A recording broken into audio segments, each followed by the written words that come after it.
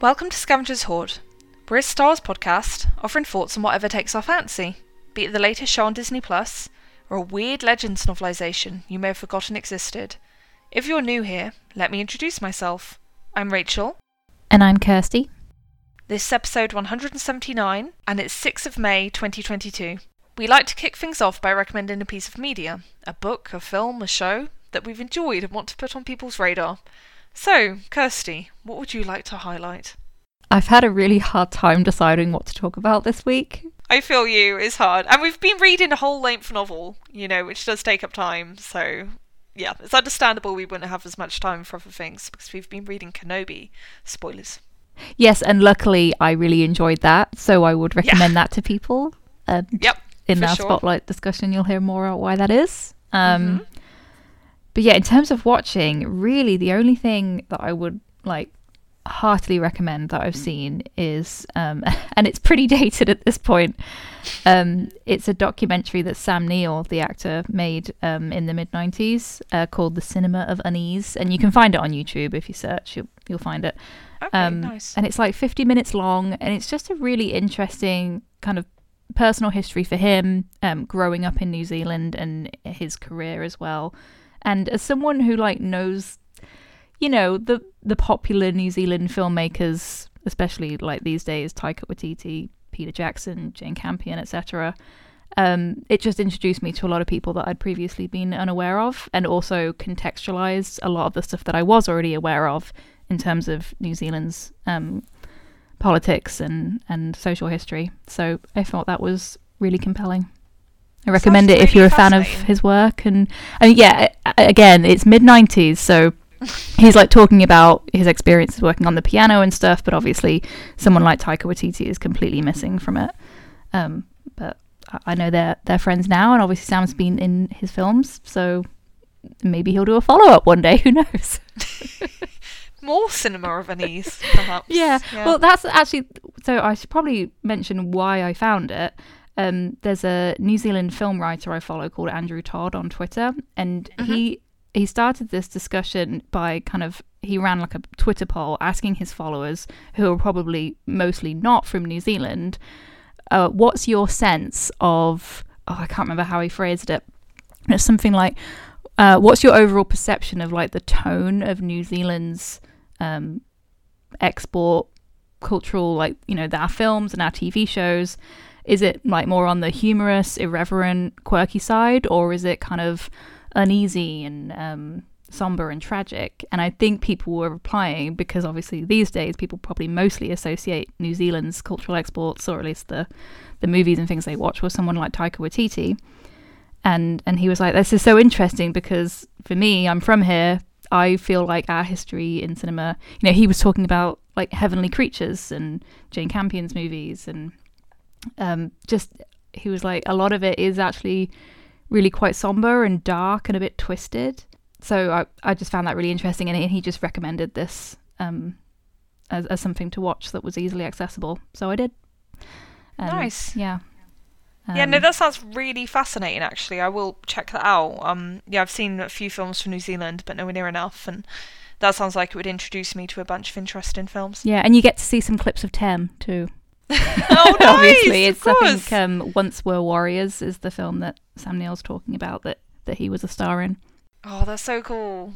We'll talk about it in a bit, but I was watching the gallery episode about Book of Boba Fett, and regardless of that actual episode, I was so happy just to see Tem being happy and chilling out and hanging out with everyone. I was like, oh, I love Tem. Yeah.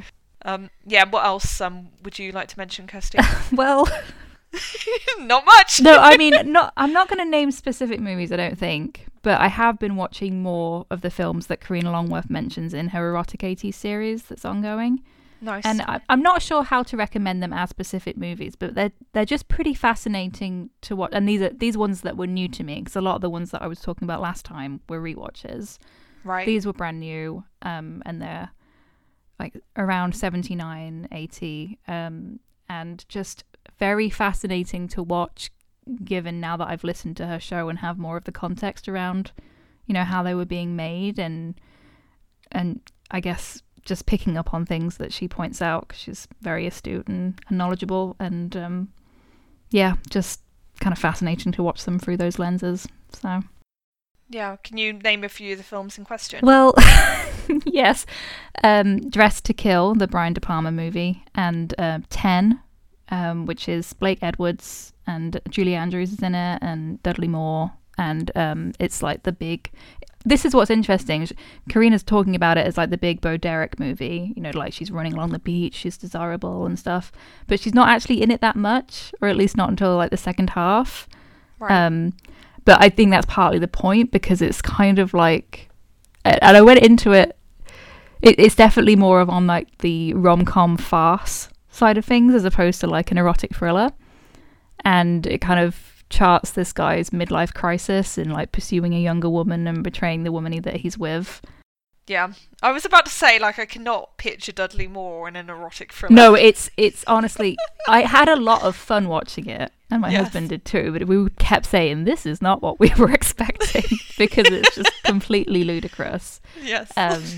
But very entertaining, and Nice. like an interesting look at kind of male anxieties, and or at least, you know, that mainstream cis heterosexual perception of like relationships, and then like being interested in someone younger than yourself and kind of going through a bit of a midlife crisis, and then when you eventually talk to someone and pursue them, you realize they're not necessarily the person that you were like projecting or assuming. Yeah, entertaining. I'd be curious Yeah. to see what other people think. Very much a Yeah. product of its time. Yeah, no, I listened to Karina's episode on 10, and I thought it was really, really interesting, especially in terms of how she was talking about the star persona of Bo Derek. Yeah, and just how she was like infantilized and marginalized constantly in her own coverage, and yeah, it made me want to watch the film. So I do definitely have that on my radar now. Yeah, the film it's very interesting once it gets to the point where she actually has lines and something to say, because the film's almost kind of, with Karina's commentary, it is like this meta thing where she's suddenly spouting ideas and beliefs that he finds mystifying, and it actually like puts him, I guess I'm spoiling things now, but it's just obviously it's not what he expected to come out of the situation, and she's her own person with her own inner life. So that was quite novel. Yeah, no, I really like that idea. That definitely makes it sound really intriguing. Yeah, no, so thanks for that. And yeah, obviously I know you were saying that you haven't had much time, Kirsty, to like read or watch things apart from Kenobi. So I'm guessing that's it from you for this time. At the moment, yeah. Kenobi, we'll get into it later, but I think you thought the same. It's a bit slow moving, so it took me longer to read it than I expected to, just because it took me a while to like really get into it. But then once I did, I didn't want to put it down. Yeah, no, I think I'll stop talking because otherwise I'll go on like a long discussion of Kenobi. But yeah, I absolutely agree with you. And yeah, we will return to that in due course. We're excited to talk about it, which is why we're kind of already getting ahead of ourselves, I think. Yeah, so my picks. I'm very lucky in that I live in London, and obviously in a big capital city like London, there's lots of opportunities to watch things in the cinema, including old classic movies. And that's one of my favourite things to do. So I'm very fortunate that all of the films I'm about to mention I watched in a cinema. So yeah, the first film I watched that I really love, and it's a film I've seen before. It's not a new film, but I still absolutely adore it, and so I want to give it a shout out. It's Powell and Pressburger's The Red Shoes from 1948, I believe. And it's just the most wonderful Technicolor dream of a movie. It's about a ballet dancer who joins a very, very prestigious ballet company controlled by a man called Lermontov, who's played by like the sexiest motherfucker, Anton Walbrook. Oh my god, I love him so much. Sorry, I shouldn't call him that. But I really do just have a major crush on him, and let me say, it's a very weird thing to have a crush on a man who was born in 1897, but I totally do. Yeah, no, see, exactly. Like, Kirsty's on board because there's just no barriers to what's problematic anymore. You might be persuading me to finally crack out the Blu-ray I bought. I bought the Criterion last year. Oh, amazing. It is on the channel as well, but, you know, sometimes there's something special about watching something on physical media. Exactly, and if you have it, definitely take advantage of it. But yeah, it's just so wonderful, and I'd say if you are in a lucky position and you have an opportunity to see it in the cinema, run, don't walk, because it just looks so spectacular on a big screen. It's just absolutely gorgeous. Then the next film is Sunrise, which is a silent movie from the late 1920s. It's directed by F.W. Murnau, who's one of the famous German expressionist filmmakers, and it was done in a period when he went to Hollywood. Basically, they offered him lots of money, and they were like, well, make whatever you want. And he made Sunrise, which is a complete masterpiece. It has Janet Gaynor in it, who was in the original A Star is Born from the 1930s, before the Judy Garland one, and she's wonderful in it. It's basically a story about a husband and a wife, and it's like a fable, so it's not super realistic. It's like a poetic story about this marriage that's crumbling, and the husband is being seduced by this woman from the city, and the woman from the city convinces the husband to murder the wife, and he is about to put the plan in action when he questions everything, and then the whole film is basically about them falling back in love again, and rediscovering what they adore in each other. Aww. And it's so sweet and lovely, and it's just so incredibly moving as well. There's like a climax to it all that I won't spoil, but there's something incredible about watching a film that's almost 100 years old and it can still make you cry at the end, and it genuinely does. I feel like it's so immediate and you just feel the emotional pull of it so strongly that it's just astonishing. And I think it's one of the most accessible silent films there is. There's very few intertitles, so it's mostly just told through the visuals. There's very few words on screen. So yeah, it's a really amazing feat of filmmaking. I know you haven't seen it, Kirsty, but have you heard about it? No, and I was just thinking that sounds so surprising the way you're describing it, because my only frame of reference here is Nosferatu. Oh wow! Yes. So I was like, really? Okay. I mean, it looks really good, so I'll add it to my list. But yeah. No, it's very different from Nosferatu, and I actually think it's much, much better than Nosferatu. I do think Nosferatu's good, it's obviously not bad by any means, but it's from the early 1920s, so things were still a bit more primitive when that film was being made. Yeah. Whereas when Sunrise came along, everything is so much more sophisticated, and it's like a quantum leap forward in terms of the sophistication of the filmmaking, so yeah, definitely check that one out. I think it would probably be on the Criterion Channel, but cannot promise. So I'll have a search. Take a look. But thank you, that sounds lovely. Yeah, that is great. And yeah, then I think it was on Tuesday. I watched The Tale of the Princess Kaguya, which is a Studio Ghibli film. And the reason I saw that in the cinema is that the British Film Institute were doing a series called Anime at the IMAX. And there's basically a bloody great IMAX cinema in London, near Waterloo Station, that is the largest cinema in the UK. And normally it's astonishingly expensive because they only show new releases and you have to pay like £30 a pop to go there. But for this Anime at the IMAX experience, it was only £10 a ticket. And I love this film. I'd seen Kaguya before, but only on DVD. And I was like, this is going to be amazing. And so I went to it, and it was amazing. And, oh my god. It's honestly one of the best film-going experiences I've had in my life. So it's an animated movie based on a Japanese folktale about a princess who's sent down from the moon to the earth, and she's raised by this old couple where the husband's a bamboo cutter.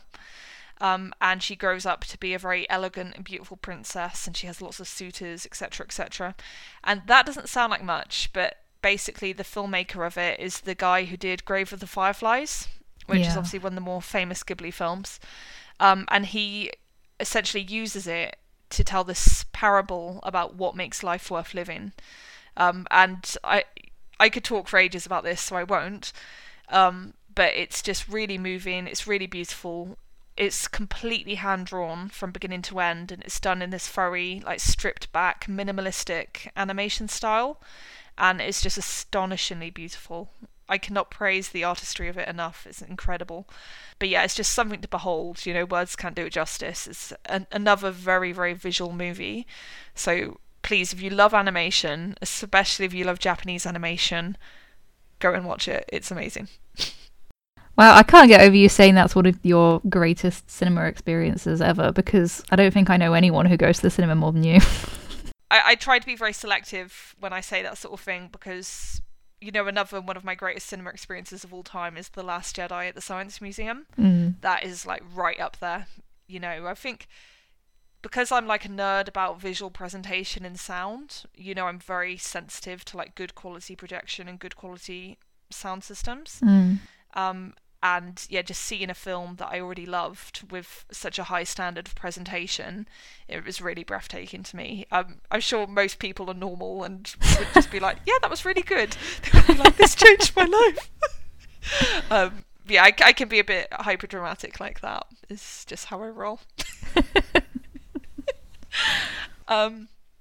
Okay, and then very, very quickly, the two new release films that I've watched recently are The Northman and Benedetta. And I know you have seen Benedetta, Kirsty, so do you want to say a few words about your feelings about Benedetta? Highly entertaining. Yes, I would concur. And strong performances as well, Yeah. Everyone was very good in that.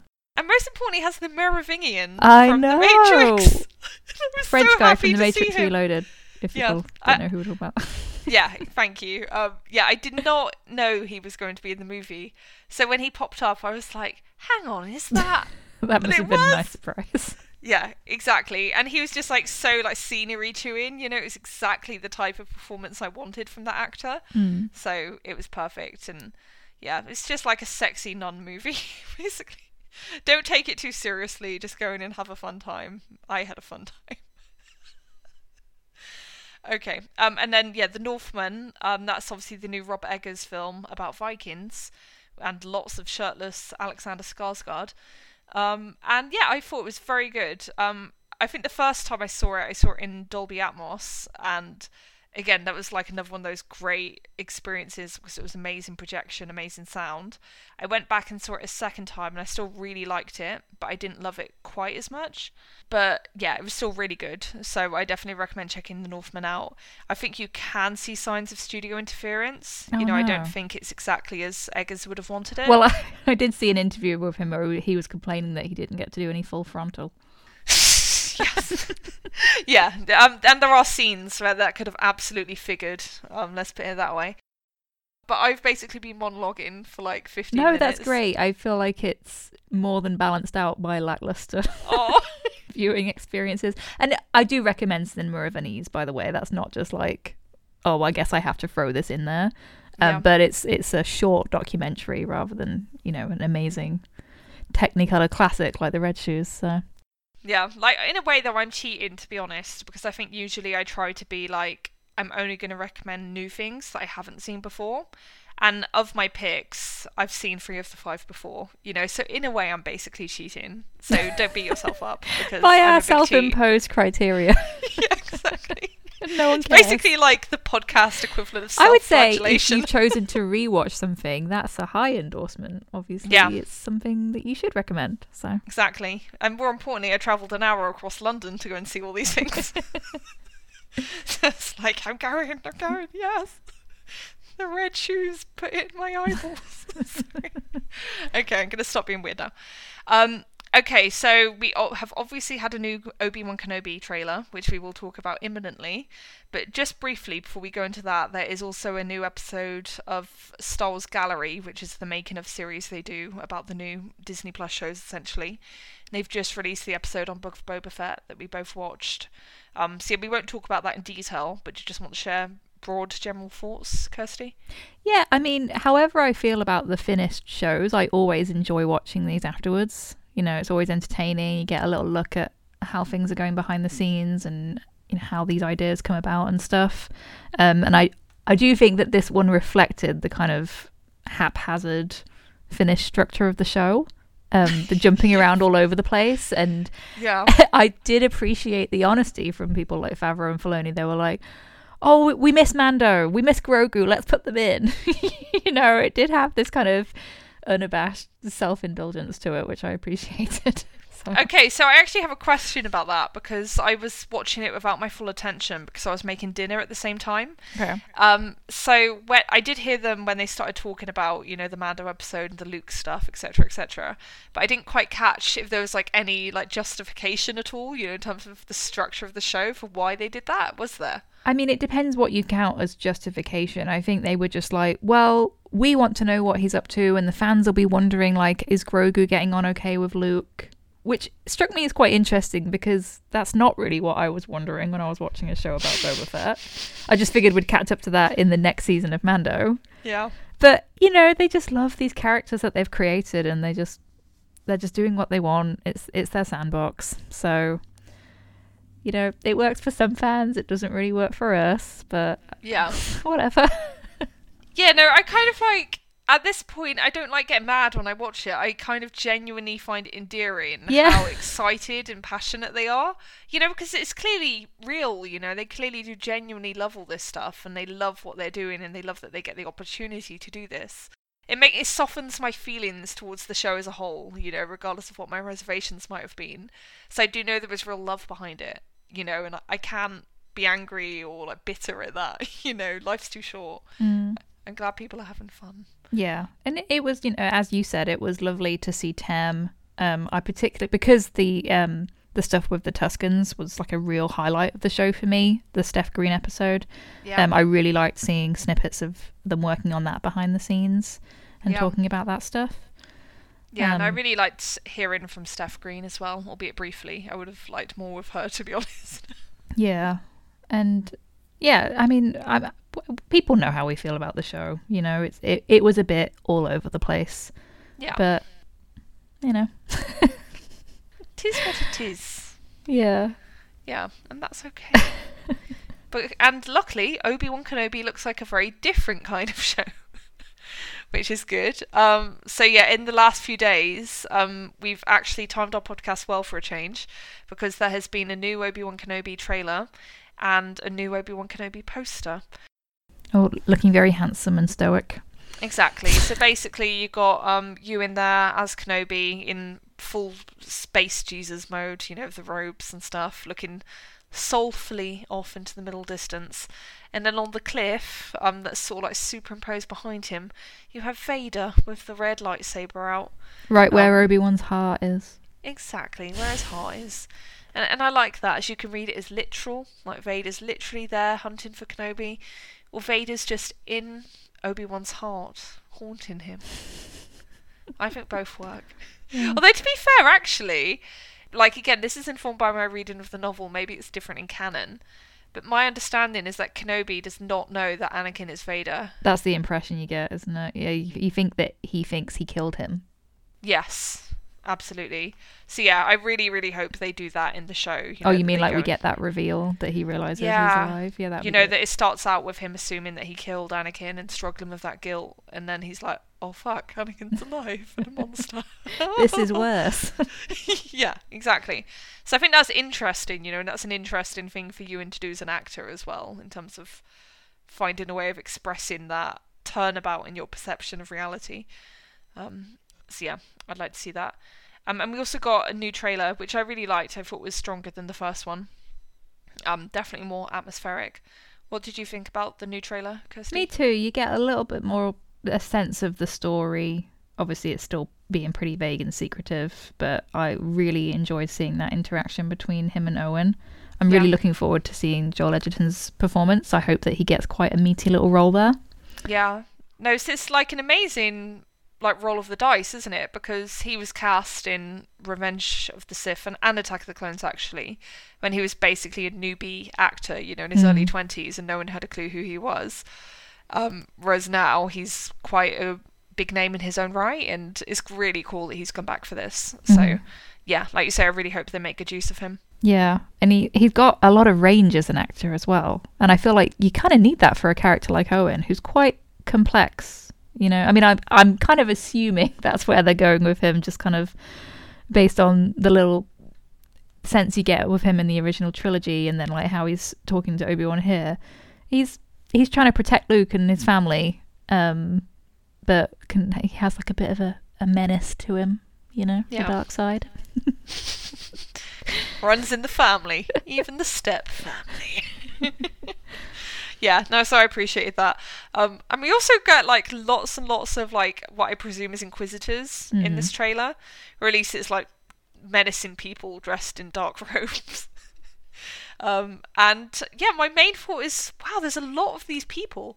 Like, and you've seen Rebels, right? So were there loads of Inquisitors in Rebels as well? Oh, yeah. Oh, okay. So like, It's the whole thing. so like, is it like an army kind of? Pretty thing? much. They're like Vader's posse. Wow. Okay. Yeah. Well, that's good. That gives me context to why the hell there's so many of them. In my head, I was like, oh, maybe there's like 3 of them or something. And it's like, oh no.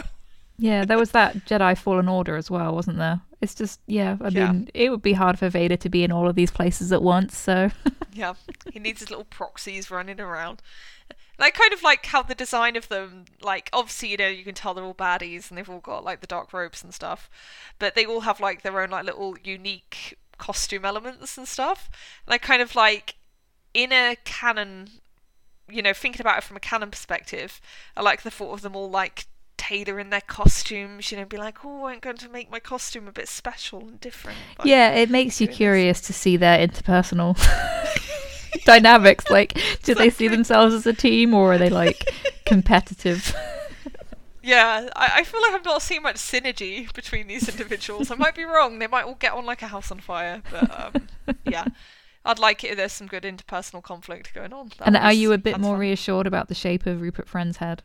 That was a big thing for some people. Yeah, but to be fair, I was one of those people. So yeah, I think it looks better than it did in the first trailer. Okay. I'm still not completely sold, but it's the sort of thing where if it's a good performance and I just get by the character when I'm watching the show, I will no longer care that he has a big head. I'll get over it. So. I mean, he's obviously not human, so they want to make him look a little different. Yeah, some races can have big heads. I'm sorry, be stupid. And I love how much we get of Moses Ingram in this new trailer as well. It seems like she's a real focus. And I like that there's a sense of like passion to her. You see like real emotion in her face. And again, this is very hard to extrapolate as you just see the briefest of flashes. And I'm reading a lot into those brief flashes. But I think there's a tendency sometimes in Star Wars to make the villains all stoic badasses who are just like staring sullenly into the middle distance, and I find those types of villains so boring. I like it when villains have like passion and are invested in what they're doing, and I feel like she's one of those people, so I hope that my headcanon of her pays off, basically. Do you have any feelings about that character in particular? Oh, I'm just looking forward to seeing her performance and whether she does have a kind of arc that we can track.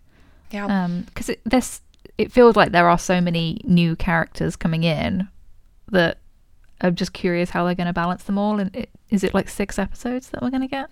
Yes. Yeah. So. Yeah. You don't want to get too invested prematurely. Yeah, no, that's true. I might be building myself up for Although I was pleasantly surprised to see that Kumail Nanjiani is playing a human character. Yes. But they've obviously got this trend recently of putting all of these like comedic actors in the droid characters. And I don't feel like putting Matt Berry in a droid character was entirely successful with Boba Fett. So there could have been something a bit more interesting going on there. So it was nice to see his face. No, I agree. And is it just me, or do the robes he's wearing in the screenshot look a bit like Jedi robes? Yeah, that's why I'm like, is he another Jedi on the run? Like, what's the story there? He looks a bit sad and bedraggled, which I guess would fit with that. It's like, yeah, a rough patch in life, dude. You've been on the run for 10 years. But yeah, no, it's a good trailer. And yeah, I'm excited for the show. Obviously, I was already excited for it, but it feels more real now that we're actually in May. And oh gosh, yeah, happy May the 4th. Sorry, I'm so bad at this. I literally had it in the notes. But yeah, it was May the 4th. As well, which is when this trailer came out, because yeah, May the 4th be with you and all that. So yeah, and just briefly on the May the 4th thing, there were some great posts from Star Wars and Star Wars adjacent people, including my favourite, Daisy Ridley, posting a picture of herself with someone in a Kylo Ren costume. Was that her on the Chaos Walking set? I think it was, yeah. It looked like her birthday, I think. Oh, okay. Yeah, I've got no idea why someone was there in a Kylo costume. I guess it's like, oh, she's the Star Wars girl. Let's get someone in a Kylo costume. Yeah, she's not going to be able to escape that. Yeah, exactly. And didn't you send me a picture of Samuel L. Jackson as well, Kirsty? Yeah, he was wearing a Vision shirt. Yeah, what a badass. He just has the best taste. It's amazing. Oh, I love him. Okay, cool. Any final words on Kenobi for now, or at least Obi-Wan Kenobi? I need to be more specific. Well, that's the We're talking thing. about We'll another get. Kenobi. I'm sure as part of our discussion later, we'll talk about, does this get us more excited for the show, and do we hope to see elements kind of translate there or not? So. Yeah, exactly. So we don't want to jump ahead of ourselves, basically. But yeah, then the only other thing I believe we need to talk about, although we won't go into too much depth, is that the full Star Wars Celebration schedule has been released, which is obviously a bit more relevant for people who are actually going to the convention, which we are not this year. But yeah, it's always fun to see what they're doing, and there is a lot on, as you could predict. It's the usual span of things, right? Lots of stuff about books, music, panels of the actors and things. Did anything in particular stand out for you, Kirsty? I did see that Lawrence Kasdan's going to be on a panel. Yes. That was a nice surprise. That's true. But the other thing I was very happy to see, they were talking about it on Twitter, was that Blast Points are going to be on a panel. Yeah. I'm so happy for them. I can't think of two more deserving podcasters out there. Yeah, and a very apt topic, I think, the creatures of Return of the Jedi, because they're the biggest Return of the Jedi fans I can think of. Yeah. Could you read out a bit of the panel information for people, Kirsty? Mm-hmm.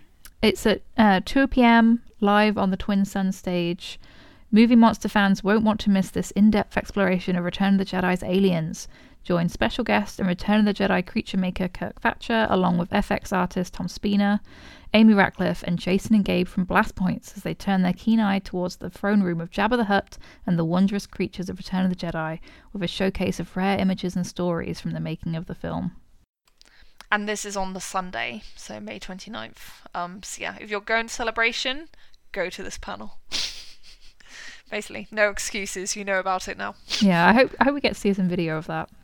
Yeah, same. I feel like because it's one of the smaller ones, I'm not sure, whether it'd be streamed, but I feel like the guys from Blast Points would probably record it and put it on their podcast, if nothing else. So yeah, I'm sure people will get to experience it in some way. Mm-hmm. Okay, brilliant. I think that covers us then. So that means it's time to move on to our spotlight discussion on the Kenobi novel by John Jackson Miller. So to start us out, could you read out the publisher's summary, please, Kirsty? Tatooine, a harsh desert world where farmers toil in the heat of two suns while trying to protect themselves and their loved ones from the marauding Tusken Raiders. A backwater planet on the edge of civilized space, and an unlikely place to find a Jedi Master in hiding, or an orphaned infant boy on whose tiny shoulders rests the future of a galaxy. Known to locals only as Ben, the bearded and robed off-worlder is an enigmatic stranger who keeps to himself, shares nothing of his past, and goes to great pains to remain an outsider. But as tensions escalate between the farmers and a tribe of sand people led by a ruthless war chief, Ben finds himself drawn into the fight, endangering the very mission that brought him to Tatooine. Ben, Jedi Master Obi-Wan Kenobi, hero of the Clone Wars, traitor to the Empire and protector of the galaxy's last hope, can no more turn his back on evil than he can reject his Jedi training. And when blood is unjustly spilled, innocent lives threatened, and a ruthless opponent unmasked, Ben has no choice but to call on the wisdom of the Jedi and the formidable power of the Force in his never-ending fight for justice. Yeah, thank you. Very nicely read. So there's an obvious reason why we've read this now, and that is because the Kenobi show is coming at the end of May, and we thought it would be a good and helpful exercise to read this book beforehand. So obviously, we have no idea if any of this is going to play into the TV show whatsoever. I strongly doubt it, to be honest, but I think this one in particular is quite well known as being particularly acclaimed. It had good reviews. It was considered one of the better Legends novelizations. And I just also really wanted something that was more introspective about Kenobi. So I've read several books about that character before, but they're always more action oriented. So, you get some good moments with him and Qui-Gon, for example, but nothing super deep or compelling. Whereas this was exactly what I wanted. It was very introspective and really getting into his head. What were your kind of expectations going into this, Kirsty? Did you have any expectations? Well, I heard that it was an acclaimed book within the fandom as well. So I didn't have like specifically high expectations, but I thought it would be good and I'd enjoy it, and I did. Nice. And I'm sort of kicking myself for not reading it earlier, to be honest, because I've always enjoyed this character.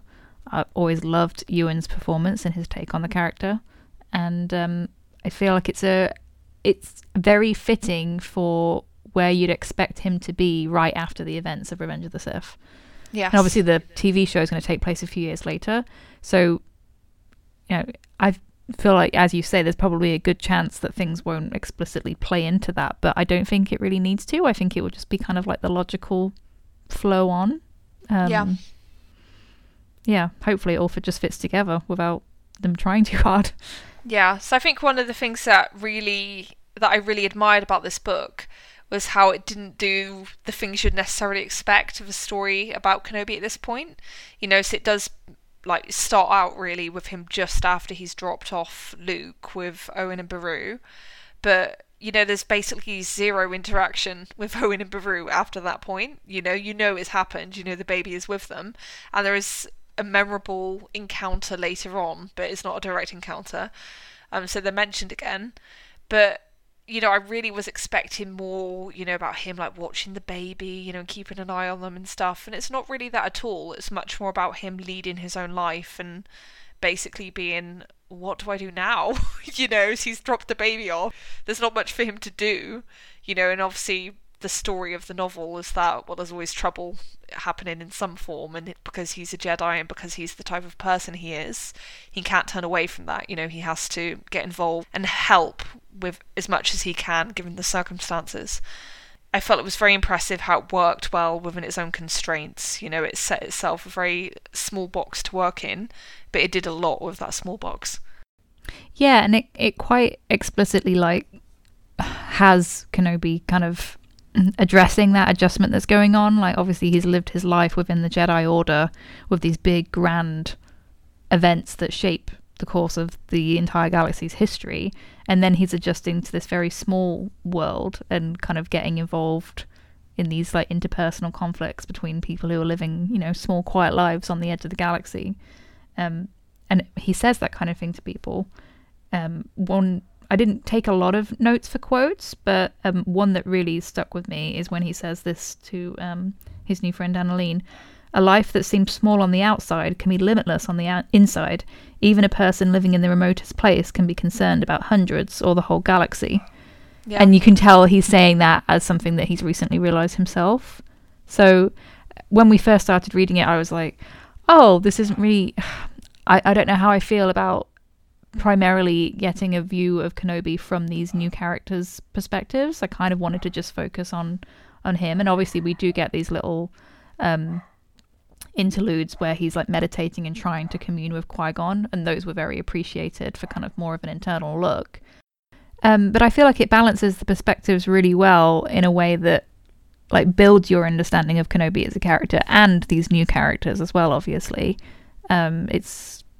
I don't know, I didn't expect to become so attached to those new characters, but that's exactly what I would want from engaging in a new story set in this kind of different time period with this character who, we all think that we know really well, but then he's in this brand new kind of unprecedented situation. He's dealing with this very raw grief, and he does seem to be under the impression that he killed Anakin, so he's coping with that guilt.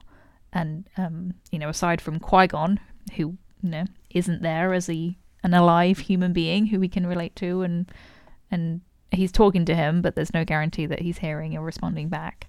Yeah.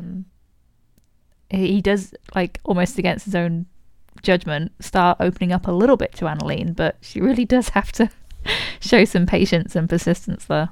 Yeah. This will sound like a really weird comparison, and you'll probably laugh when I say it, which is completely justified. But I think a lot of what Obi-Wan was going through in this book, it reminded me of Martin Scorsese's Silence, because that film is heavily about the silence of God, right? In terms of the characters wrestling with, oh my God, like, what is my faith, in this awful situation where I'm being persecuted, is this truly worth it? And I felt like throughout this book, you do get a lot of that feeling of questioning. You know, there's lots of moments when Obi-Wan is actively questioning the Force, you know, and questioning what he was taught as a Jedi. And, you know, it's kind of like, is any of this real? And I think it's not made explicit, but you made a good point about the interludes with Qui-Gon, because obviously Obi-Wan is trying to commune with him, but there's no sense of any answer whatsoever. You know, it's almost like a therapy session that like Ben is doing for his own benefit rather than for any sort of like practical reasons related to the Force or anything. And yeah, it's not super emphasized or lingered on, but I did really get that sense of a man in religious or spiritual crisis in this book, and I thought that was a really interesting facet to Obi-Wan at this time in his life. Yeah, we might cover them in more depth later, but there were some really interesting points where he, as you say, was pondering like the attitude that Jedi have towards romantic attachments, and family and community, and relating that to, you know, his own relationship with Satine and Anakin and Padme. And Padme still believing that there was good in Anakin after all he'd done everything. It was all just stuff, as I was reading it, I was like, oh, Rachel will love this too. You know, it's all the stuff that we you know, fans speculate and discuss, and it's kind of cool to see someone in the actual universe look back on that after, you know, the Jedi Order has fallen and start questioning it themselves. But over the course of the story, you know, the journey that he goes on is kind of carving out a new little life for himself that still has some meaning and purpose. No, I felt it was like great in a similar way to Revenge of the Sith, like that, because it wasn't just basically riffing, you know, off Star Wars things that we know. It was really engaging quite deeply with like themes and ideas that are maybe touched upon in the films but never deeply explored. And, you know, just giving them so much more depth and like a real like human factor that isn't always made explicit in the films, and just like really interrogating the subtleties and complexities of things and examining scenarios from different points of view and stuff. And yeah, that's totally our jam. So yeah, it was great. Yeah. I'm conscious of the fact that some people might be listening with no sense of what the actual story is or what the new characters are. Should we maybe try and do a bit of an overview discussion? Yeah, no, for sure. So I guess in the publisher's summary, that's like a very vague introduction to what the story is. Yeah, so do you maybe want to have a go at summarising what the plot is, Kirsty? I guess I'll try. So as I said, like the story is kind of split into these different perspectives, and one of them is obviously Kenobi, like talking to Qui-Gon and meditating in that sense. And then we also have Annalene, who's like the local shop owner, and she's a widow, single mom, and we meet her kids as well. And her and her daughter very quickly both develop crushes on Obi-Wan, which feels very relatable and understandable. And then there's a man called Oren who seems to be romantically interested in Annalene, and he was friends with her husband who's passed away. And he's the local moisture farmer, and you learn a lot about him as the story goes by. I mean, I don't know if it doesn't seem like a huge surprise what happens. It all kind of fits with the character that he's presented as at the beginning. But maybe there are some surprises there. I don't know. And how would you say it? Ayak? Yeah, like it's hard, isn't it, without listening to an audiobook? I think I was thinking Ayak or something. Ayak. Yeah. That's the Tusken war leader. So this is something that I did not expect going in, that we would get a Tusken's perspective of Ben as a character, and as a main character themselves as well, who you assume to be a male war leader from the start, but it's revealed over the course that she's actually a mum, and the female leader of her clan, and kind of desperately trying to keep things together because of the Tuskens obviously suffered a big attack in recent years, and it's who could have done that? We're supposed to know exactly what happened there, but Obi-Wan doesn't really, and you actually have a moment where she's talking to him about what happened, and that he does kind of put it together, and it has this like haunted expression that she spots. But yeah, it's all done.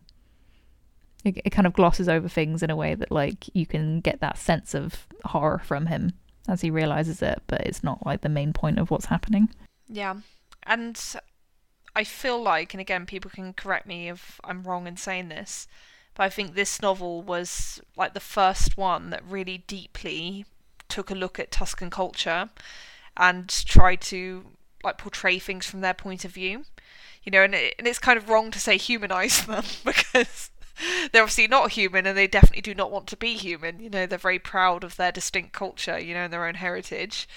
But it gives them like complexity and nuance that they absolutely do not have in the original films. And I feel like, the portrayal of them that we get in the Book of Boba Fett, consciously or not, it owes like a big debt to what goes on in this book, and I really feel like what this book pulls off, it's way more layered and deep and interesting what it does with the Tuscans in this book than what they managed in the show. And it's not really a fair one-to-one comparison, right? It's just different mediums. But yeah, I absolutely loved everything that happened with the Tuscans here. The ending was a bit controversial. We'll get to that later. But yeah, I thought it was all fascinating. Yeah, what was I going to say? I saw a lot of people referencing this book when Book of Boba Fett was coming out, especially those earlier episodes. And I had kind of picked up on a few things that happened with the Tuscans and the other characters, but obviously it was different reading it for myself. And as you say, it really gets into their history, the struggle that they have with the settlers, and what they value. And Aark herself goes on this journey over the course of the book, and it's pretty empowering where she ends up, because how she relates to Ben is that they previously had a Jedi character become a Tuscan. It's not a name that I was familiar with. I don't know if it was someone who'd already shown up elsewhere. Were you aware of them?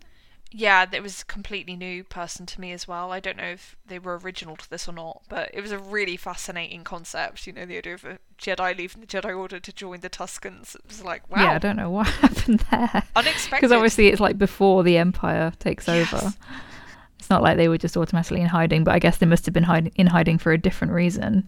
Yeah. And it did make me think I want to read that book as well as this one. I loved this book, but yeah, that sounds like it could be a whole other novel in its own right, Yeah, so she was had this idea that the Tuscans are meant to interact with these Jedi, wizard characters who come along and hopefully save them and help them deal with whatever their struggles are at the time. And that is what happened with that previous character. So she sees Ben and realizes that he has powers. She actually thinks at first that it's Annalene who's able to do the magic, or the Jedi tricks or whatever.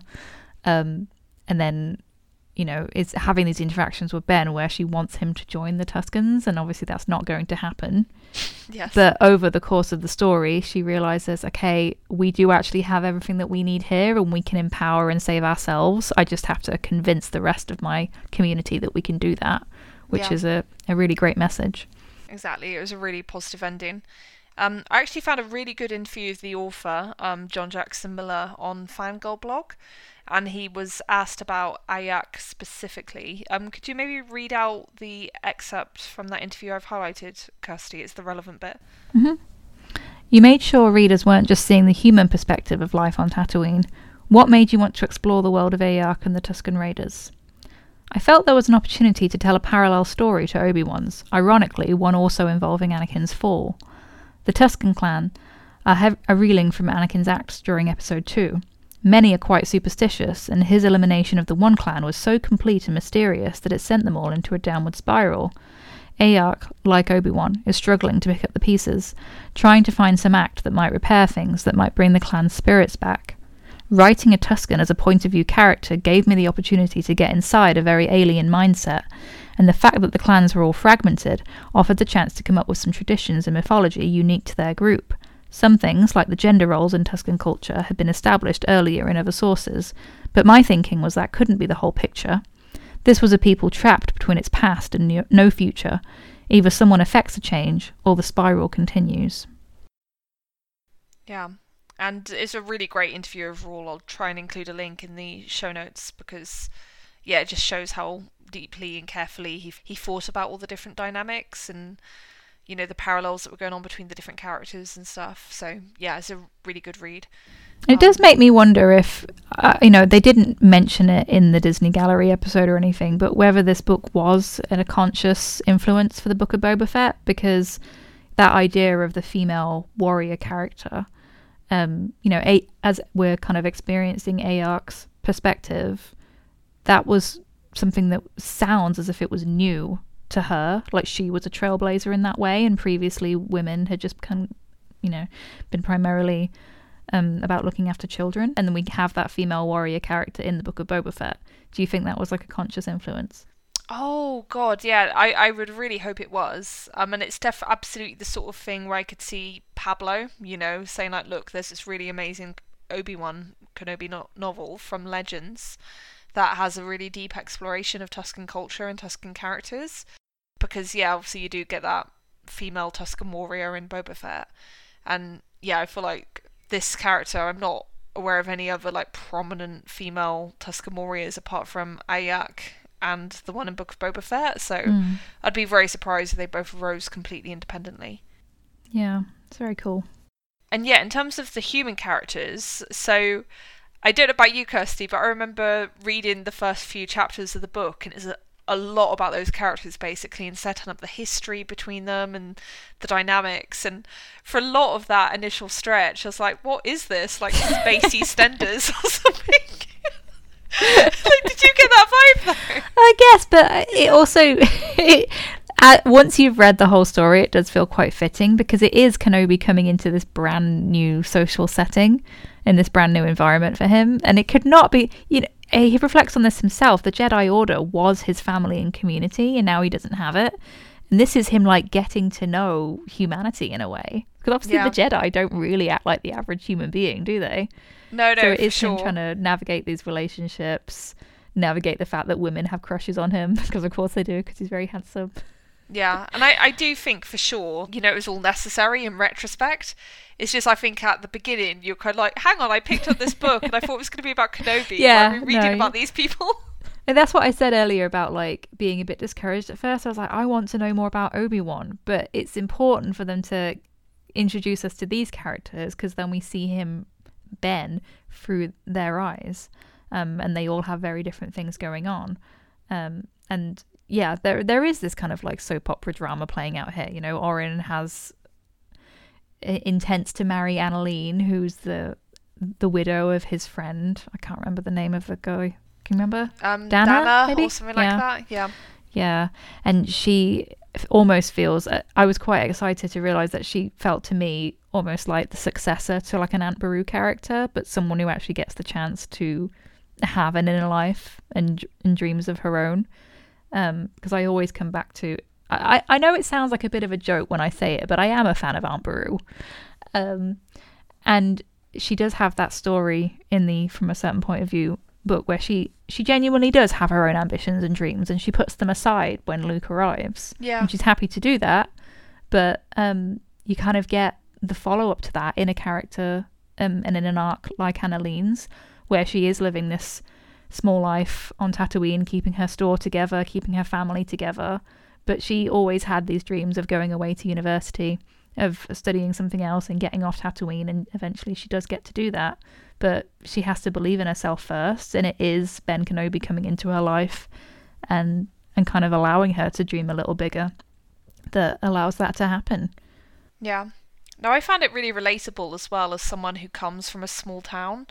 A lot of those like claustrophobic dynamics and that sense of being trapped, by all the like history and entanglements of all the social relationships around you, so it felt like grounded in a way that I'm not used to seeing in Star Wars, but it was nice to get like a small dose of that. It's obviously, I go to Star Wars for escapism. I don't necessarily want to be reminded of what it's like to live in a small town, but I think it was used really well because it was about exploring all those dynamics and I guess the sinister side, of that like close-knit community and how people can manipulate and exploit each other in that context. And then it's ultimately about giving like Annalene, who's our main like point of view character in that situation, a way out of that, and a future that's different from that life she'd sort of become stuck in, like almost without like ever planning to. It's just how her life turned out essentially. So yeah, I felt it was a really like interesting use of like the original characters and Annalene in particular. I do have another quote from that interview where it's all about Annalene. So could you read that out, please, Kirsty? You were able to introduce some new characters in prominent roles in this story. One of them is Annalene, the proprietor of Danar's Claim. I love how she's tough, but not without her share of worries and vulnerabilities. Was anyone in particular your inspiration for her? While I never base characters on actual people, I do pick up personality aspects and manners of speech here and there, much as any other writer might. Annalene, I would say, probably shares more traits with my wife than any character I've written. She's a lover of nature, like Annalene, and her ability to deal with all the curves that life and family and work throws at her never ceases to amaze me. People around her nicknamed her the intrepid Meredith many years ago, and as readers see, Annalene gets that sobriquet as well. Annalene's world is shaken up by a lot of shocking events, but she's strong and centered enough that it's never long before she's tackling the problem head on. They're quite different in many ways, to be sure, but in 10 years of my fiction writing, Annalene is the character she says she recognizes herself in most. And Annalene, connecting back to what was mentioned earlier, becomes absolutely the right person for Obi-Wan to meet in this stage. He sees what she's sacrificed to be able to provide for those she's responsible for, kinfolk and otherwise, and it helps him to see exactly where his path lies. And I guess that kind of links to the quote that I shared earlier where he was talking to her about how small lives and interpersonal connections can matter just as much as the things on a grand galactic scale. Exactly, yeah. And I feel like, in a way, it's a bit of a object lesson for Obi-Wan himself, right? Because he's grown up since infancy in this scenario, where you're a Jedi, you're so important, you're at the heart of the galaxy. They're literally on Coruscant, which is like the London or New York, of this like Star Wars universe. And then, he's in this like nowhere town, like that's completely obscure, and he starts to see the value in the lives that the people lead there. In all the different cultures, the humans, the Tuscans and stuff, and it just gives him a radically different point of view on things from what he had before. So, yeah, I think it's all tied together really nicely in that way. Yeah, I feel like, even though Owen and Beru obviously don't show up as, like, significant characters in this book, I think it gives us a kind of a taste of what their life with Luke would be like. It does that in a way that doesn't feel too on the nose. It's just giving us a sense of like, this is what life is like on Tatooine. These are the kind of people. They all have their own secret dreams and ambitions and entanglements. So yeah. I feel like that's done quite well. Exactly. Yeah, and there's one main character we haven't spoken about much yet, who is Oren Galt, who is the smiling. What did she call him? The smiling one. The smiling one, I think. Yeah. I really love Ayak's names for everyone. Yes, like isn't like one of them like the Airbender or something, like Airshaper? That's right. That's what she calls Annalene when she thinks that Annalene is the one with the Jedi powers. Yeah, but Oren is the smiling one, and he's essentially the villain of the piece because spoilers. Obviously, I'm sure anyone listening has already realised there are spoilers, but it turns out that he's basically been running a protection joint where he's going around all the locals in the desert and getting them to give him money in exchange for protection against Tusken attacks. And initially this is framed as a really positive thing, but later on you find that a lot of the attacks have been faked by Oren to essentially intimidate people into signing up for the scheme, because Oren, due to various complicated reasons, is in deep debt and he's in serious trouble. So that's why he's doing this scheme. And yeah, I thought he was a really interesting villain. He was much, much more grounded, and it was much more easy to follow his motives than is usually the case with Star Wars baddies. So yeah, I thought he was a really interesting character. What did you think, Kirsty? Yeah, obviously what he does is despicable, but it's hard to even think of him as the baddie, right? Because he's not like a Sith that Obi-Wan has to fight. He's this man who's made absolutely terrible choices and finds himself trapped, and he just like keeps going. There's a refrain Obi-Wan keeps saying to him, turn back. He's trying to do things right in the way that he didn't get the chance to do with Anakin. and it doesn't work out, there is this like strong parallel with what ends up happening with Oren, I think, with what happens to Anakin as he becomes Vader. Yes. And I don't know how I feel about that thematically, but we'll get to that, I guess. Yeah. No, and it's fair to have conflicting feelings. But yeah, Obi-Wan, like, he clearly does feel empathy for Oren, and like they start out as, well, Annalene is like, well, you guys were friends, and there's almost like this quasi love triangle where she has a bit of a crush on Obi-Wan and Oren wants to marry her, but it's kind of over time revealed that that's not necessarily because he like loves her, it's that he wants her money. Yes. Because he's in trouble and she's been taking care of things, so he needs to fall back on that, which is not fair at all. Yeah. Exactly. There's actually a really good quote I have about Oren, and it's basically Ben literally comparing how Oren has fallen into crime and like evil essentially, and thinking about Anakin relative to that. So it's this. There's still good in him. That's just what Padme said to me about Anakin. I don't know whether I believed that about him. Maybe if I had been more aware of his smaller transgressions, I might have seen what they were leading towards. I don't know. I do know that Oren Galt hasn't fallen as the result of a single act. He's had a lifetime of small crimes. He smiles and lies, and people like him, but the bill has come due, and his fear has driven him to even worse acts. I find that sort of comparison interesting. So again, it's Obi-Wan like thinking more deeply about what's happened with Anakin and seeing it sort of like a fundamental flaw in human nature. How there's all these little things that we do and there's not a single big thing that happens. It's step by step that you go down this dark path. And yeah, I just thought that was a really nice part. Yeah, and the character of Jabe, who is Annalene's son, is kind of being manipulated into that too. Yeah. But and Obi-Wan says, "You're not too far down the path. You can come back," and he does. Yes. But yeah, it's very interesting the way things work, because you have this community where things aren't like super desperate, but they're obviously living challenging lives and they're trying to make ends meet. And it's a no frills. They're not living the life of luxury, as you said. They're not living fancy cosmopolitan lives in Coruscant. And he takes advantage of that. He takes advantage of the fears that not only he has himself, but like he's stoking them, so that the people around him are more afraid than they need to be of the indigenous people of Tatooine. Like, they are constantly referred to as the settlers in contrast, and he's stoking that anxiety and conflict between them, which is obviously not the right thing to do. And I guess in the end you're supposed to get the sense that he has his comeuppance, but it's in this really horrifying, disturbing way, and I don't know how I feel about that. Yeah. Do you want to go into that a bit more now, maybe? So I feel like as we're talking about Oren, it might be as good a time as any. Well, it's kind of foreshadowed throughout in the, as I said earlier, Aark is kind of referring to human characters who become Tuskens, whether they're kidnapped or kind of adopted into the fold.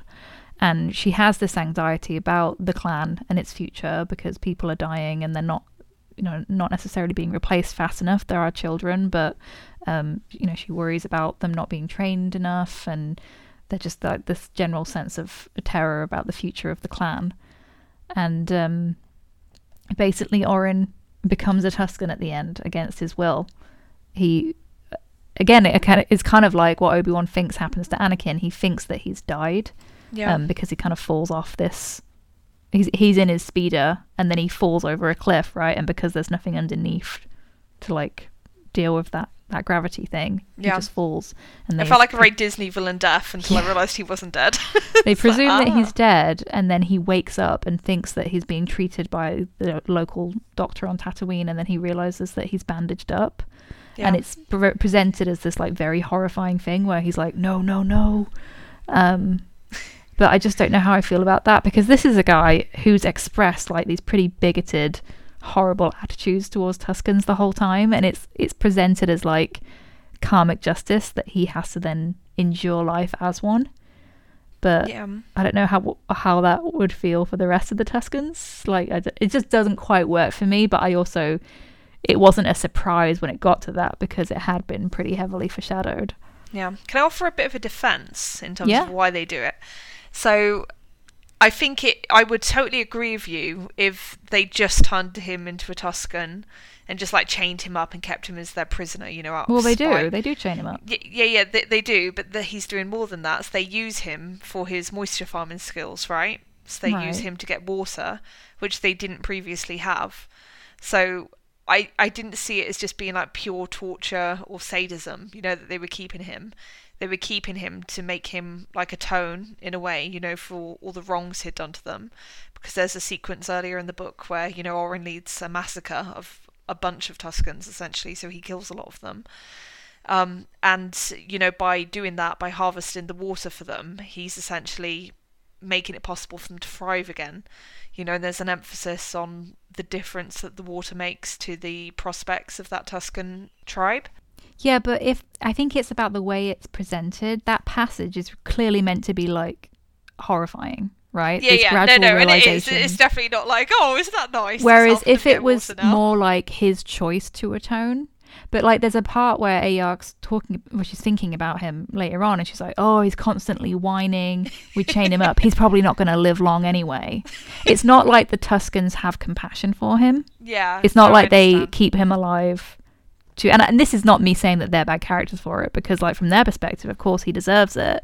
But I just think it felt a little jarring to me. Yeah, no, and that's completely fair. I did work for me, but I absolutely see the cruelty in it, especially because there's a very brutal scene, like just prior to, you know, his speeder going off the cliff, where his son is killed, and I Yeah. don't think Tuskens kill him. I think his like a wild dog or something savages him, and you know that's a really horrible, brutal moment.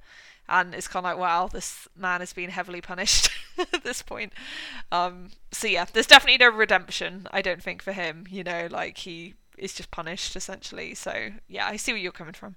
Yeah, I mean it is on a level of Anakin becoming Vader in that it's like, oh, it probably would have been better for him if he'd died.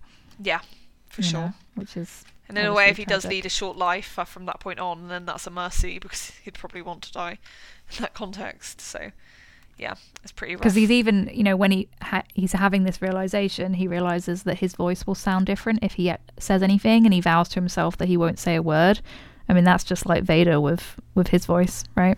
Yeah, exactly. And I have actually, can you remember that thing about the Jedi who joined the Tuskens? What about it? Sorry. Oh, sorry. So that Jedi, his name was Sharad Het, Right. and it turns out that he was introduced earlier. So he wasn't an invention of this book. Okay. He was a character who already existed. In what? It looks like it was probably a comic. I'm just Oh, looking. okay. Yeah, it's some of the Dark Horse comics. Okay. So yeah, that's where it comes from. I'll be So that makes me interested in- really interested in those comics. I want to learn more about those now. Yeah, because he's, by contrast, like, he's willing to become a Tusken, right? Whereas Oren is Yeah. obviously not. So it's No, like, exactly. what's the story there? And It's out he of does, choice. and he marries, right? And Yeah. I think is it another human character that has joined the Tuskens that he marries, and they have children? I think so, yes. Yeah. But Just don't like quote me on that. fascinating points of Tusken culture that are introduced here. Like they're just kind of dropped in. Like Ayark has never seen the faces of her children because they get immediately wrapped up when they're born. Yes. Yeah. No, and I love that.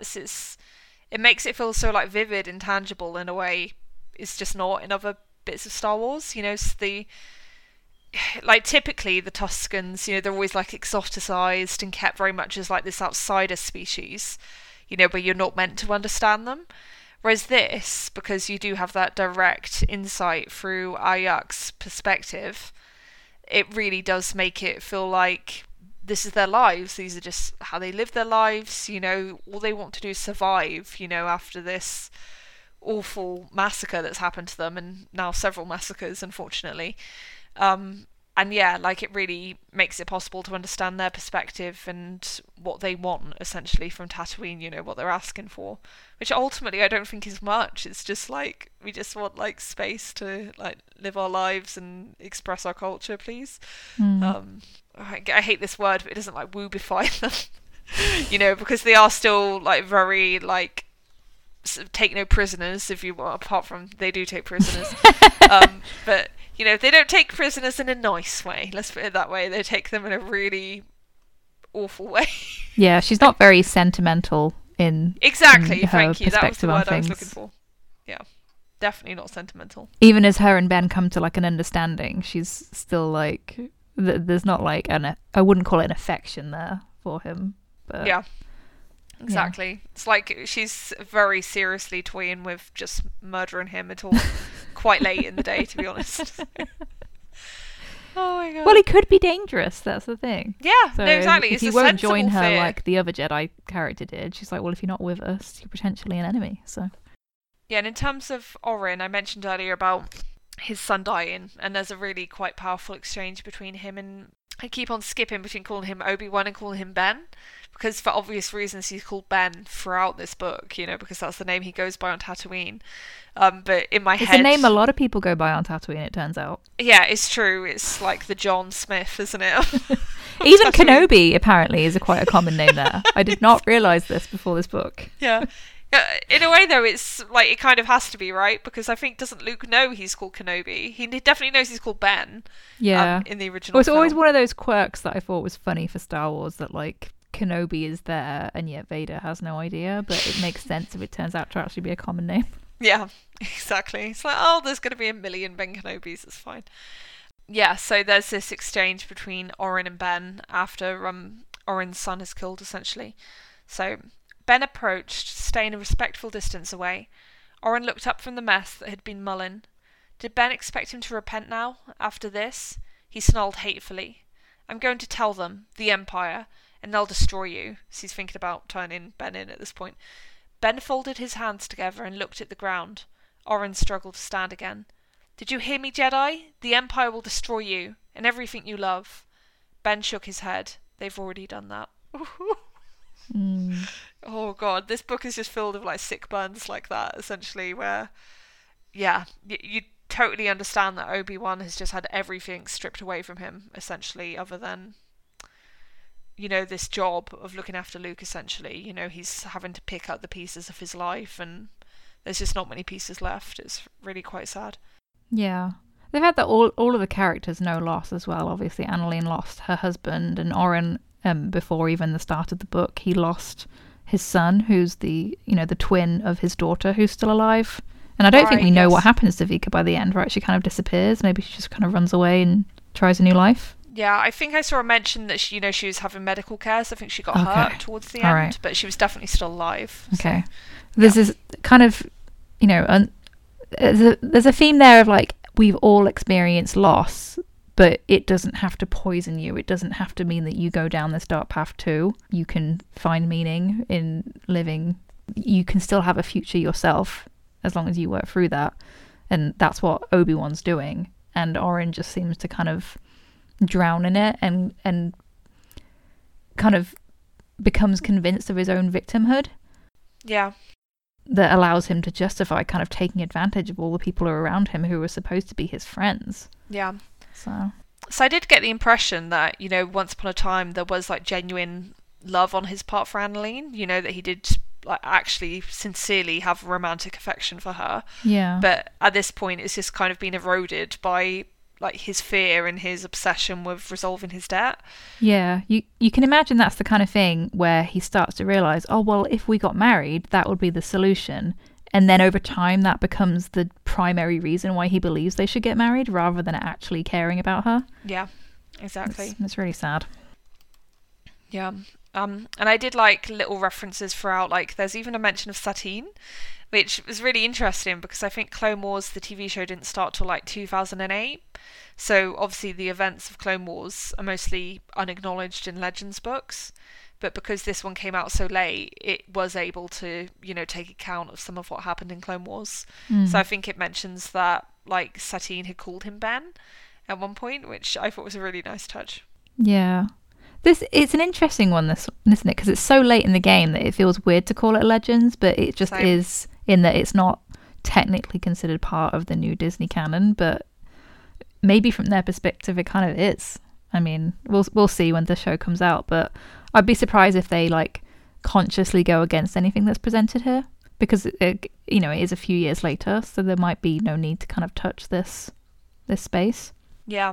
So I guess the stuff of like Sharad Het, who's that Jedi who joins the Tuscans, that's, very much like comics from the 90s, I think. So that is referring to like a relatively old bit of canon, but I feel like nothing that happens in this book would go against anything that's occurred in new canon, essentially. I feel like it would all be pretty seamless. Yeah, because it takes care to wrap things up pretty well with like Annalene and her family leaving. Yeah, no, exactly. We should talk about that briefly. So I think you mentioned, Kirsty, that Annalene has had a dream for a long time of doing like a zoology course with the University of Alderaan, and she's always had the application waiting on her tablet. And it so happens that Obi-Wan sees that, and he basically makes it happen for her, and he like gets in touch with Bail Organa, and Bail sorts everything so that Annalene can go to university. And I was just like, oh, what a dreamboat. Oh my god. Obviously the affair cannot be consummated, but that is like a real like act of like love, even if it's platonic love. So I don't think he has romantic love for her. I think he recognizes that she has so much capability, and she has been kind of just kept there by her circumstances, and he kind of explodes at her at one point. He's like, you're so bored, you deserve more than this. You've done great keeping it all together for the sake of your children, but you deserve to have your own ambitions and to fulfill those and be challenged in life. So it's really nice that he holds on to that, and like he comes by when she's like looking at her data pad at the shop, right, when everyone else is out of the pod race, and she's just kind of like looking through all of these photos of different planets and stuff. Yeah. And it's like she's scrolling Instagram or something. And then she throws the data pad. She's like, oh, whatever, that's obviously never going to happen for me. And then he picks it up and sees the application. It's from like 20 years ago. So this is a dream that she's held on to for that long, but on a certain level, she let it go a long time ago. She just didn't see her life going that way. But he does genuinely care about her and makes it happen for her.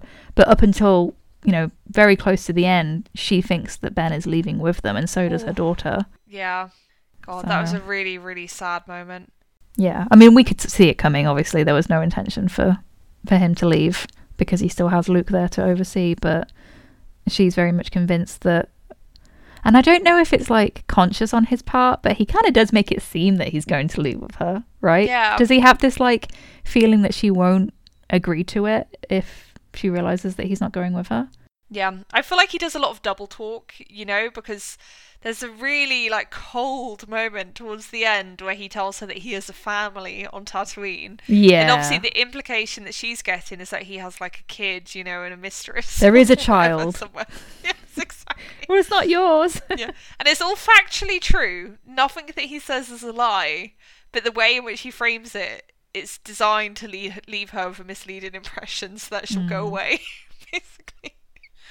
And, oh, yeah, I really felt for her. I was like, oh, that's cold. And, like, you totally understand why he's doing it. But, yeah, boy, really crappy.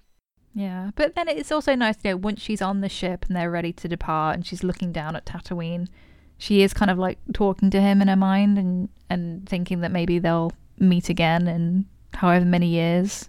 She does still care about him. Exactly. And she kind of, like, recognises to herself, and she says it to Callie as well, because she's obviously still upset that he's not coming with her. She says maybe there's something that he has to do here. Yeah. So. And I actually have that quote. Would you like to read it? It's just above the closing section, so right at the bottom. I think maybe Ben's doing the same thing, Annalene said. He's not staying on Tatooine because he wants to. I think he thinks he has to. Maybe somebody entrusted him with something he feels he has no right to abandon. Someone else's dream, maybe. Like Dana in the store. Ooh. Spot on.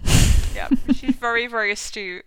And I just love that. So again, it does what this whole book does so well, is taking something, that feels very humble and mundane to our eyes. It's, in the greater scheme of things, the store is not important to the fate of the galaxy, right? But it's still recognising that is someone's life, and that has been the focal point of this woman's life for decades. And it's something she felt obligated to keep going after her husband's death, regardless of whether that was really what she was passionate about. And spoilers, she wasn't. And obviously, without knowing exactly what's going on with Kenobi, what we're taking away from that as the reader is that there's a parallel between everything that's embodied in that store, you know, all the hopes and the dreams and the preservation of someone who's died, you know, someone who's lost. That's kind of what Luke is, you know. He's not a store. Luke is more than a store. I acknowledge that he is a child. But he is also like this repository of Padme's like hopes, you know, for her children and hopes for Anakin even, you know. So I like to think that that's the person whose dream is being alluded to in terms of what Obi-Wan is trying to protect. And also more widely the dream of the Jedi and the dream of the hope of the galaxy, blah, blah, blah. But I like to think of Padme, so yeah. Yeah, it's all really well done, and it just feels really wrapped up nicely by the end. Yes. Definitely no hanging threads, which I really appreciated. Like, it was all... like, it all reached a very, very neat conclusion. Yeah, which feels satisfying, because sometimes I get to the end of something Star Wars, it's like, well, I know there's something else coming after this, or they can't really commit to anything. But because these were new characters, they really could have these finite feeling arcs. And that it's like a very specific moment in Obi-Wan's life as well. So, yeah, it just works. Yeah, no, it's really well done. And yeah, I guess in terms of like how it ties into the films, I did find it like quite funny how, you know, it's very much tying in with certain things that we get in the original Star Wars film, you know, like Ben being renowned by the locals as being crazy Ben and stuff, and that's like how Luke knows him. And I think there's a lot of groundwork laid in this book for how he would develop that reputation down the road. Yeah, you know, because he's very talking to himself, like riding everyone as EOPs. Oh yeah, I love how connected with animals he is. Yes, that was really important. And the badass moment with the crate dragon at the end. Oh my god. I know that he killed the thing, which is a bit less Maybe nice. that'll be an aspect that plays into the show. Because Yeah. we do see him on the EOP in the trailer, so... Yeah, I'd like that. Give us some quality Obi-Wan and EOP bonding time. Yeah, no, so I'm there for that. And yeah, and also the crate dragon. I really love the payoff of that, because I'm a bit of a naive reader sometimes, so... you know, realistically, I should have seen that come in, you know, based on all the foreshadowing with the crate dragon call and stuff. I was like, what? A crate dragon? And it was genuinely exciting. It was really nice to read a book, you know, and have that real, like, page-turning energy, you know, where it's like, oh my god, what's going to happen next? I really felt like that. Yeah, that was an interesting point where they, like, turn the settlers' weapon against the Tuscans on them. Which, you know, they're not all equally to blame, obviously. Orin is definitely the villain in that scenario, but because everyone else is there, it's like this realization that Orin's not going to be the one to protect them. They kind of all put their hopes and dreams on him, but... yeah. He didn't deserve them. No. And it's interesting, like, the idea that... because obviously it's not like the Tuscans have never attacked. You know, they did attack and take Shmi in the first place, but obviously that resulted in Anakin retaliating in a way that they couldn't have seen coming. But when we get to like the original trilogy with Luke and like the depiction of the Tuscans there, it's like it does recontextualize some things, doesn't it? It's like they're really not as dangerous and hostile as they are perceived, and it's kind of tragic that Orin set up this situation where he was like milking and stoking those fears. Yeah, exactly. And it was just really perpetuating the cycle of violence and retribution and intensifying everything, so it was wildly out of hand. And yeah, it was just really grim. And it actually, the way it ended, you know, with all the revelations about everyone's true motives and what's really been going on all this time, it made me almost want to go right back to the beginning and read it again.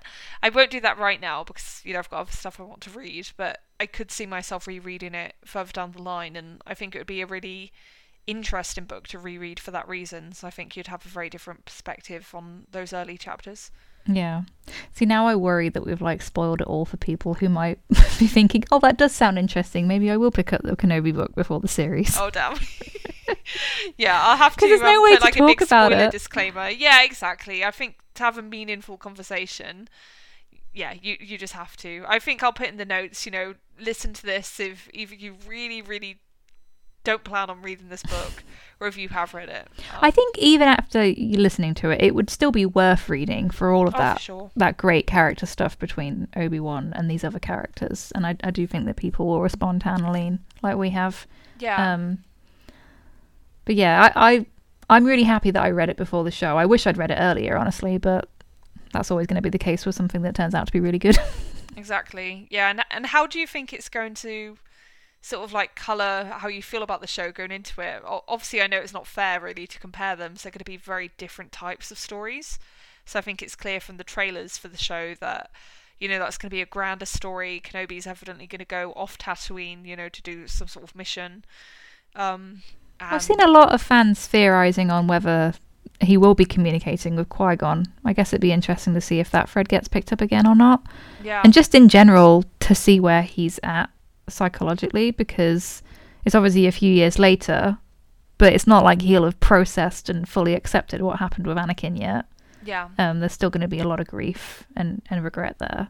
Exactly. I do think that poster, I know I had a bit of a laugh about it earlier, but I do think that's genuinely what it's trying to do, you know, showing that he's a truly haunted person still by everything that happened. And I feel like Ewan is such a great actor, you have to give him that sort of material to work with. You know, like it has to deal with the more introspective qualities of the character and the wrestling of everything that's happened. So, yeah, I'm curious to see how they execute all that. And I think I'm just going to try and have a fair approach to it going in, because it's not reasonable to expect the same type of introspection and depth that we get in this book. So it has like lots of room to breathe, and it's like quite slow, you know, and it really takes its time setting everything up. And I understand why they couldn't do things in the same way for a TV show. Yeah, I think that's again what makes me really glad that I read this now, because when we first heard about a Kenobi series, this book is kind of what I hoped we'd get, you know, something that really does show that journey that he goes on there. And obviously there are more, you know, we do have these new characters and relationships, but they don't distract from it. They all serve to like bolster that journey for him. Yeah. So now that we have this and I'm a fan of this book and these characters, it's like, well, anything that the show gives me is kind of a bonus, and as you say, it is its own thing, but I have this now, so that's okay. Exactly, yeah. And I think just like as a final note of praise, I think I'll say what impressed me the most about this book was how much of it was original. You know, because I think a lot of Star Wars media, it does fall into relying on things we already know from other things, you know, and that makes complete sense. People often pick up Star Wars characters because they want to read a story about a character they like from the films or from a TV show or something. You know, that was admittedly a big part of why I picked this book up, because I wanted to learn more about Kenobi. But the freshest part of the book and the most wonderful surprise was finding that there were these new characters like Annalene and like Ayak and like others that were just so interesting and compelling in their own right, you know, and they were created from the ground up, you know, by John Jackson Miller. So bravo to him, basically, because I think it's not easy to do, you know, to create a character out of nothing and make them interesting in their own right, so that you're not like impatiently skipping through to get to the next Kenobi bit.